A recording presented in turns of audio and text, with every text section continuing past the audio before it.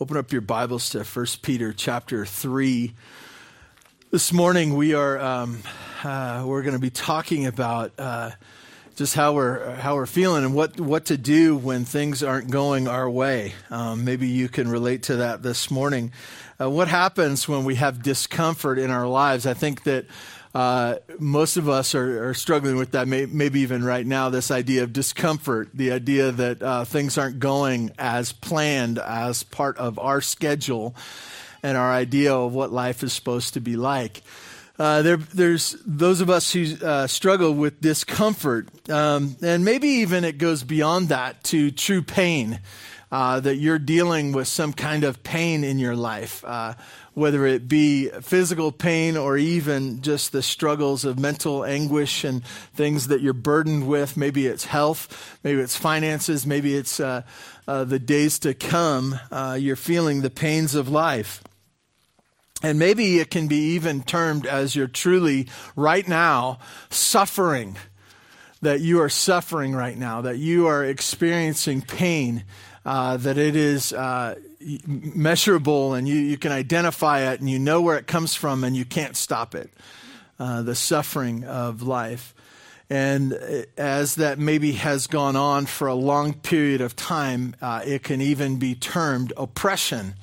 I know that word's been thrown around quite a bit in the last months. Oppression is the idea of suffering for a long time, that it goes on for a long period of time, and that it marks your days. That's what we're going to be talking about today as believers in Jesus Christ. What do we do with discomfort, pain, suffering, and even oppression? Okay? And so as we look to God's Word, this is what we're doing today. If you'd stand, I would like to read to you. And if you can't stand, that's fine too. We won't think any less of you. But it's just a simple reminder that the Word of God is important. Let me read to you from 1 Peter chapter 3, starting in verse 13. Now who is there to harm you if you are zealous for what is good? But even if you should suffer for righteousness' sake, you will be blessed. Have no fear of them, nor be troubled. But in your hearts, honor Christ the Lord as holy, always being prepared to make a defense to anyone who asks you for a reason for the hope that is in you. Yet do it with gentleness and respect, having a good conscience, so that when you are slandered, those who revile your good behavior in Christ may be put to shame. For it is better to suffer for doing good, if that should be God's will, than for doing evil. God, we ask your blessing on your word this morning. Ask that you would help us to gain courage from it, instruction, that we would be corrected in our own hearts. God, I pray for repentance for us, that we might walk more intimately with you, more faithful, obedient people to you. God, do your work in your people today. Draw those who don't know you to yourself, we pray in Jesus' name. Amen. You may be seated. In 1 Peter, I've told you this before, it's a book, the section that we've gone through is a book on suffering as a believer. And I want to tell you at the outset that suffering, there's a gospel that's really not a gospel. It's got some error in it, a lot of error, is that if you follow after Christ, there will be no pain in your life. That's not true. That's not true. It's not what the Scripture teaches. There is abundant blessing that comes and abundant life that comes from knowing Jesus, but it is not without pain. And as we look at this section, we're reminded over and over again that there is pain in following after Jesus, but it is worth it. It is worth it. And that's what we're going to see again today. We're looking at suffering, so starting in verse 13, we look at fearless suffering. God's word says this: who is going to harm you if you are eager to do good? What we're talking about is unusual suffering. Unusual suffering. We have many law enforcement and retired law enforcement people in our church, and what their job was and what they were driven by was to finding the bad guys, the lawless people who had broken the law and were a menace to society, and giving them a ride to a safe place for them, right? Taking them to jail. I love that picture of, not everything's taken care of when you get someone off the street to take them to jail, but at least one night they're not going to be out on the streets. But that's the job of law enforcement, and that's true in general society too. If you're a good student and you're doing what you're supposed to do in class, most of the time the teachers don't pick on those who are acting out or are not acting out, right?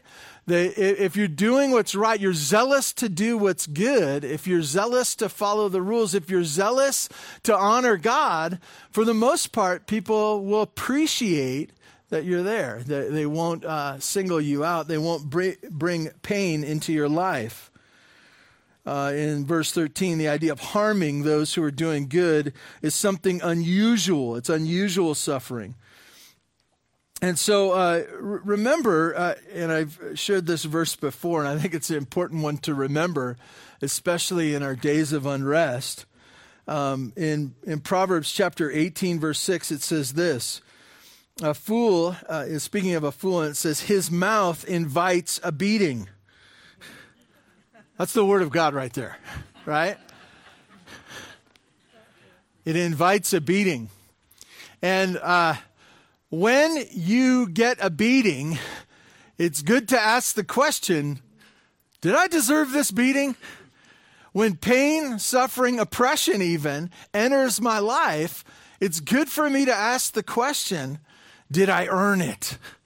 Did I earn this? Because it's very unusual when people suffer for doing what is right and are zealous for doing good. And I would say this, that this unusual suffering is really sinful suffering, right? Sinful suffering. And I would even go on as we look at this next part, meaningless suffering.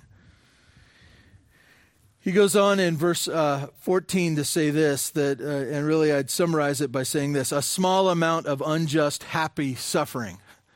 That's what's spoken of here. In verse 14 it says, but even if you should suffer, he's not saying like verse 13, in a way, even as you're doing good, you might suffer or you should suffer for what is right. You are blessed. You're blessed. And that word kind of stands out kind of odd to us, right?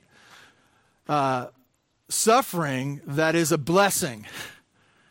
How does that work? You do what's good and right in the eyes of God. You're righteous in his sight, and you still suffer, and somehow that's a blessing. That doesn't make sense. It's counterintuitive. In fact, as we look at life, many of us, as people from the United States of America, comfort is our God. To avoid suffering is the thing that we wake up in the morning and try to do. It makes our list of things to do. How can I avoid pain in my life? I want to encourage you that our greatest desire should not be to avoid suffering, but rather to avoid meaningless or sinful suffering, right?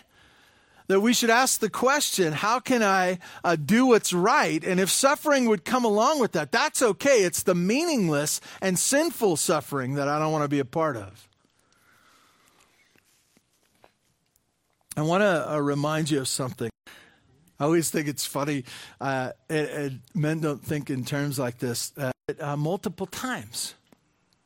I've watched other of you ladies, and I know that it's a big deal. And then the birth of the child, without talking too much about it, there are young men here that don't want to talk about it, but that fed every 2.5 minutes and something like that, It's just this process over and over and over, and changing and trying to get them to sleep, and everyone's exhausted. And then they finally learn to speak, and the words they want to say aren't cute.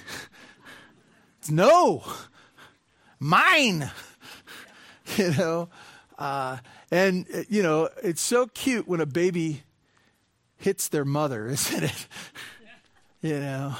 It's so cute, isn't it? Yeah, and that's not even talking about the teenage and young adult years, right? And the pain goes on, right? You think about Mary, what her beginning life with Jesus was like. From the very outset, she was blessed, but she was also marked. She was marked with the shame of people thinking she had been unfaithful. She had been immoral.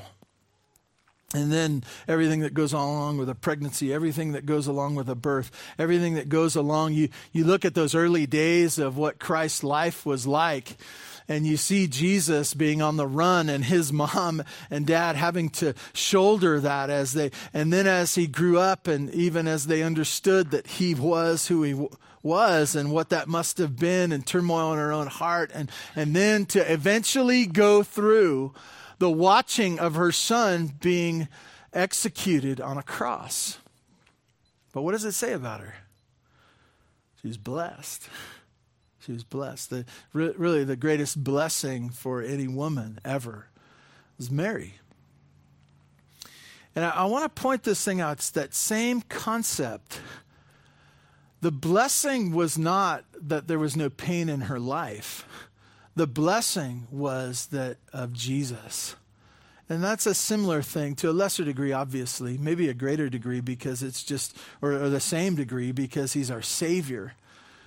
But our suffering that's connected to Jesus is a blessing because it's connected to him. It's connected to him.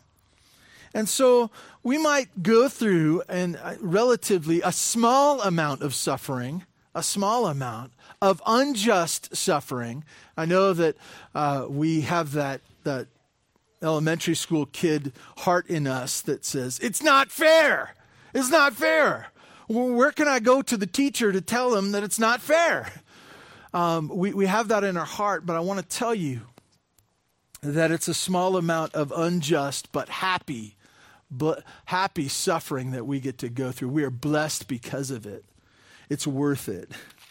I say this often, but as you do the math of the value of the suffering compared to the value of knowing Christ, the value of knowing Christ, as Philippians tells us, far surpasses what we know. It's far greater than any suffering we can go on that can go on down here. So, as it says in the middle of verse 14, he says, "Do not fear their threats. Do not be frightened." I just want to highlight this briefly, but we shouldn't be a part of frightened or fearful suffering. The enemy has a desire for you. He has a desire for you. He wants you to be fearful and frightened, and so shape you into something different than the Lord wants you to be. That's what pain is meant to do. That's what the enemy wants to use pain in your life for. He wants to correct you or discipline you. Think about that. And as we find suffering, pain, even discomfort in our lives, we need to remind ourselves, this is meant to shape us, not into who God wants us to be, but to cause us to quit doing and being the righteous person that God desires and wants for us. So fearless suffering. Which brings us to verse 15, keys to suffering. This first one here in verse 15, I love it. I think it's the key to this passage. So if you are fallen asleep, this is your time to shine right now, okay? Verse 15, but in your hearts honor Christ as Lord, as holy. Different translations say it'll touch differently. The idea of sanctifying Christ, the idea of revering Christ as Lord. This is what this means. This idea is that in your heart, in your person, in your inside, in your inner man, that you have this one central piece that guides your every step. It's the place you go back to. It's the foundation of who you are. And what is it? Christ as Lord. That's in among. How many of you got a bunch of crazy ideas in your heart right now? I want some confessions. Crazy ideas, crazy things in your heart. Some of you didn't raise your hand because you were thinking about those crazy things and part of the problem is some of you don't think some of the things in your heart are crazy, and they are. That's your problem. You know who you don't know who you are. We have all these ideas, all these things we cherish in our heart. In Kern County and Tehachapi, some of you are gun nuts. I'm not looking at anybody right now. Some of you love politics. Some of you love gardening. Some of you love cars and finances. And you have all these different things that you're super interested in. You like talking about it. You could teach a course, a college level. You could give a full degree, actually, on this particular subject because you know so much about it. And it's part of the thoughts of your heart, the things you think about. But what he's saying there, out of all the ideas in your heart, all the things that you cherish inside, the one that is set apart, different, foundational, number one, everything else can go, but this one, Christ as Lord. That's the basis for who you are. That's the piece that every other piece is built upon. Christ as Lord. I want to break that down for you. As you look at this passage, and I don't want to make too much of this, scriptures go back and forth naming who Jesus is, using different titles and names for him. But in this passage, it uses the word that really the title, Christ. Christ. That word Christ is the Old Testament equivalent to Messiah. The one who is deserving, the anointed one, the one who will come to reign. That's who Jesus is. The man Jesus is the Christ, the one deserving Lord of the kingdom of your life and of my life. He's the only one. He's the only one. As you think about that, think about your heart, all those thoughts that you have. Is he the only one, the one that's set apart from all those other ideas and thoughts? That's what he's talking about, is that you see Christ as the one piece you cannot live without. Christ as Lord.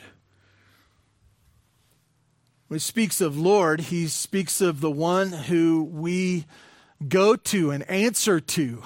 He's the one who gives the direction and we start to march. That in your heart, in your inner man, that this one piece is critical to you succeeding during suffering. Christ as Lord. It'll come up over and over again. And let me give you some examples. Maybe you have a job and you go to work and you have a boss. It's good to have a boss. It's good even not to be the boss, and the idea of you just going to your job and doing what you're told. But there might come a day and a time where your boss tells you to do something that you don't want to do, or that you don't think you should do, or that somehow is against the Word of God. What do? You think in your mind, you say, what am I going to do? He's telling me to do something that I shouldn't do. What should I do?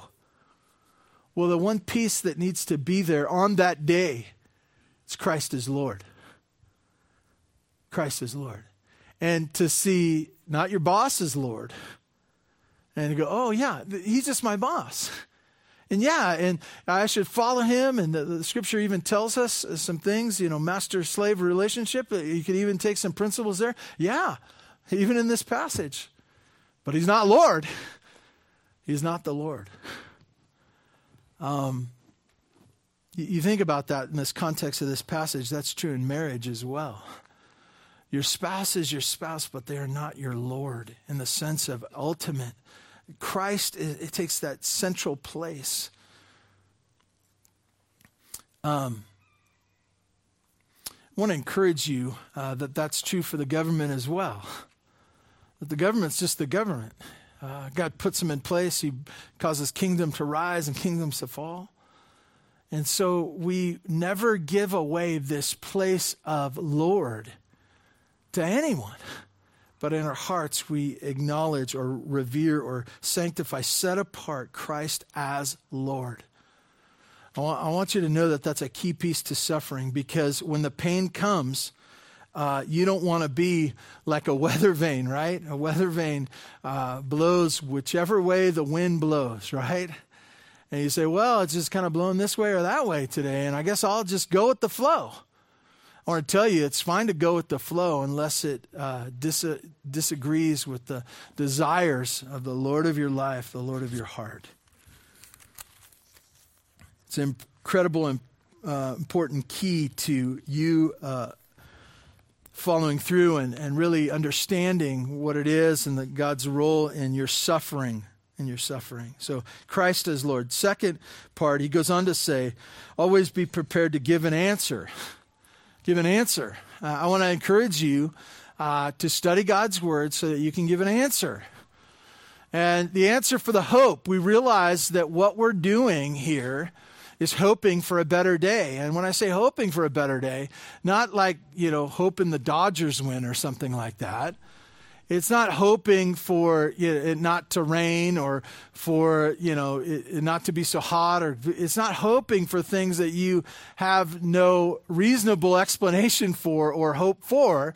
It's the idea of understanding that it's not today, but we are trusting in God's work and his plan for future days. And so we need to load up our answers that come from God's word, to be knowledgeable about truthful answers. I want to tell you that an onlooking world is wondering why we won't be pressured by pain. They're wondering. They're wondering even why we're meeting out in the parking lot this morning.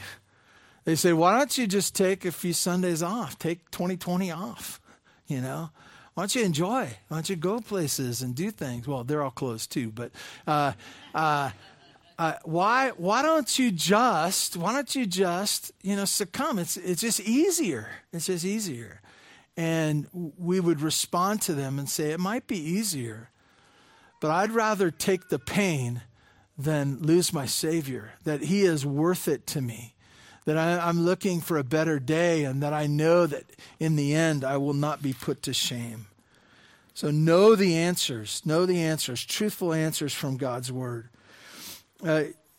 He put some other things in here that are very important for us to know, and it's our attitudes as we go about this.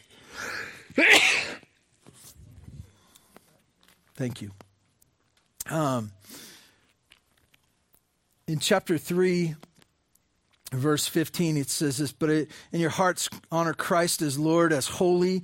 Always be prepared to make a defense to anyone who asks you for a reason for the hope that is in you. Yet do it with gentleness and respect. That's your attitude as you share the answers that are based upon Christ as Lord. Gentleness and respect. Don't manhandle it. Don't. This isn't the place for it. It's not for you to be forceful, but to be gentle and respectful. We should not be the people in your face about the right answers that we have. That's not the attitude. It's true when you're talking at Thanksgiving time with your family members who don't believe in the Savior. It's true when you're speaking with people at your work who don't agree with you. It's true when you're typing, commenting on Facebook. It's true all the time that our attitude is gentleness and respect. I want to encourage you that our defense of the gospel is not one of force. The Lord can defend his own message. Ours is to share it and have a demeanor of gentleness and respect.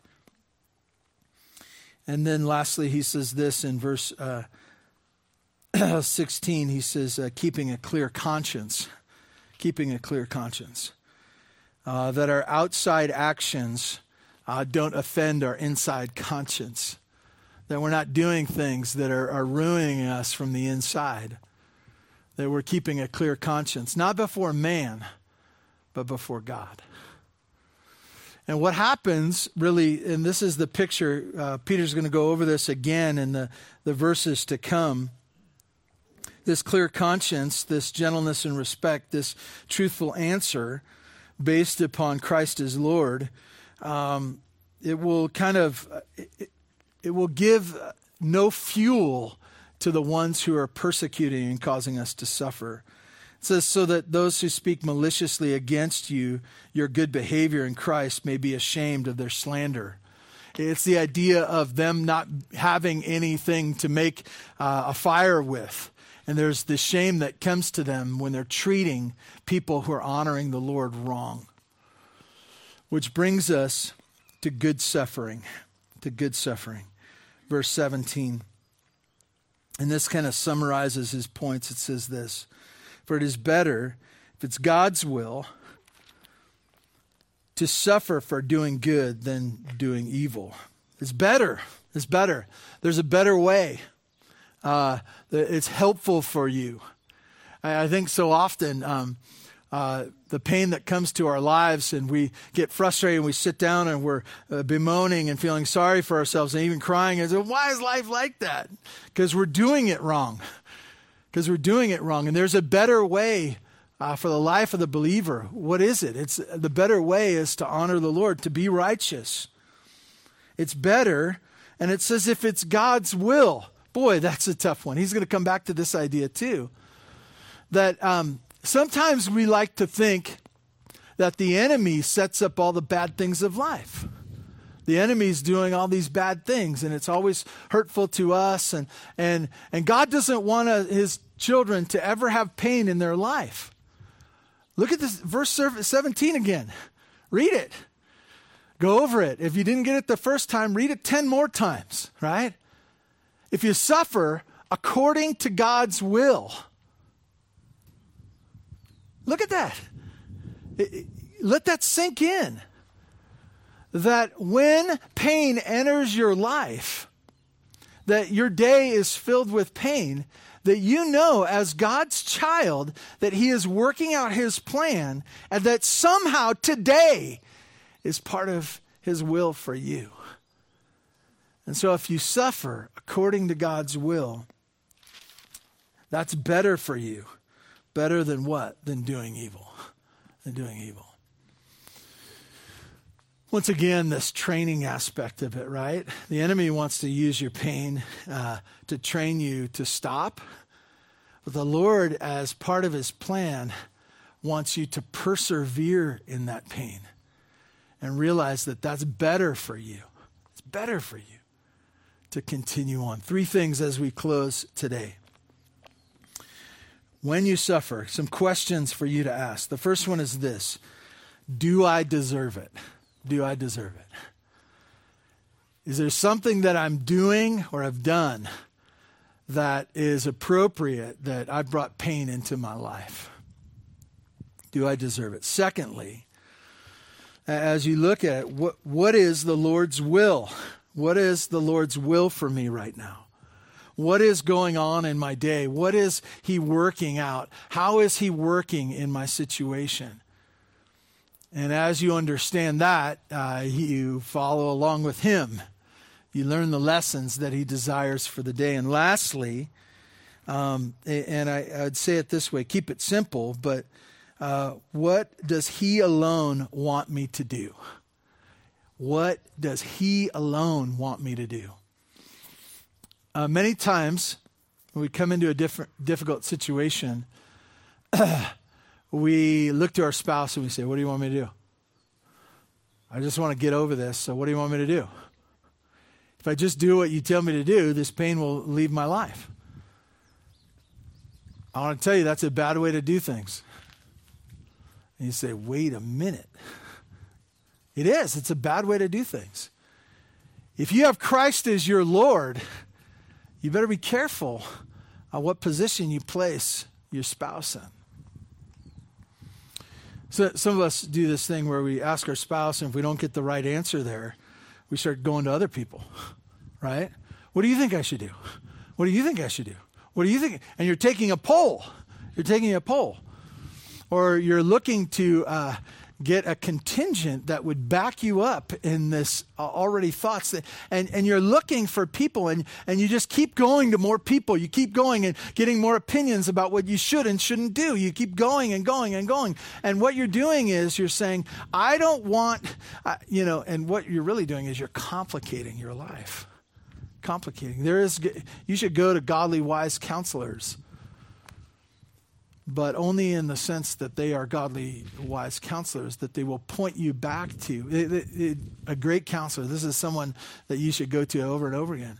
What do you think God wants you to do? Hey, that's a good question. Let's talk about that one. What do you think God's doing in your life? I want to encourage you to keep your life simple and be seeking to answer the question, what does God want me to do? What would Christ have for his servant? The follower of Jesus, what would Jesus want me to do? To work on that singular answer for yourself and then proceed in faith, in persevering faith, knowing that suffering might come in that, but know that you can continue on. Because this is the life that he's called us to. This is the life he has saved us for, and it's worth it. Please join with me in prayer. Father God, thank you for this morning. Thank you for the blessing of your word. May we hear the words of courage for us here today, and may we walk faithfully with you. God, do your work in your people. Thank you for each one here. Ask that you would bless them as they go today. We thank you in Jesus' name. Amen.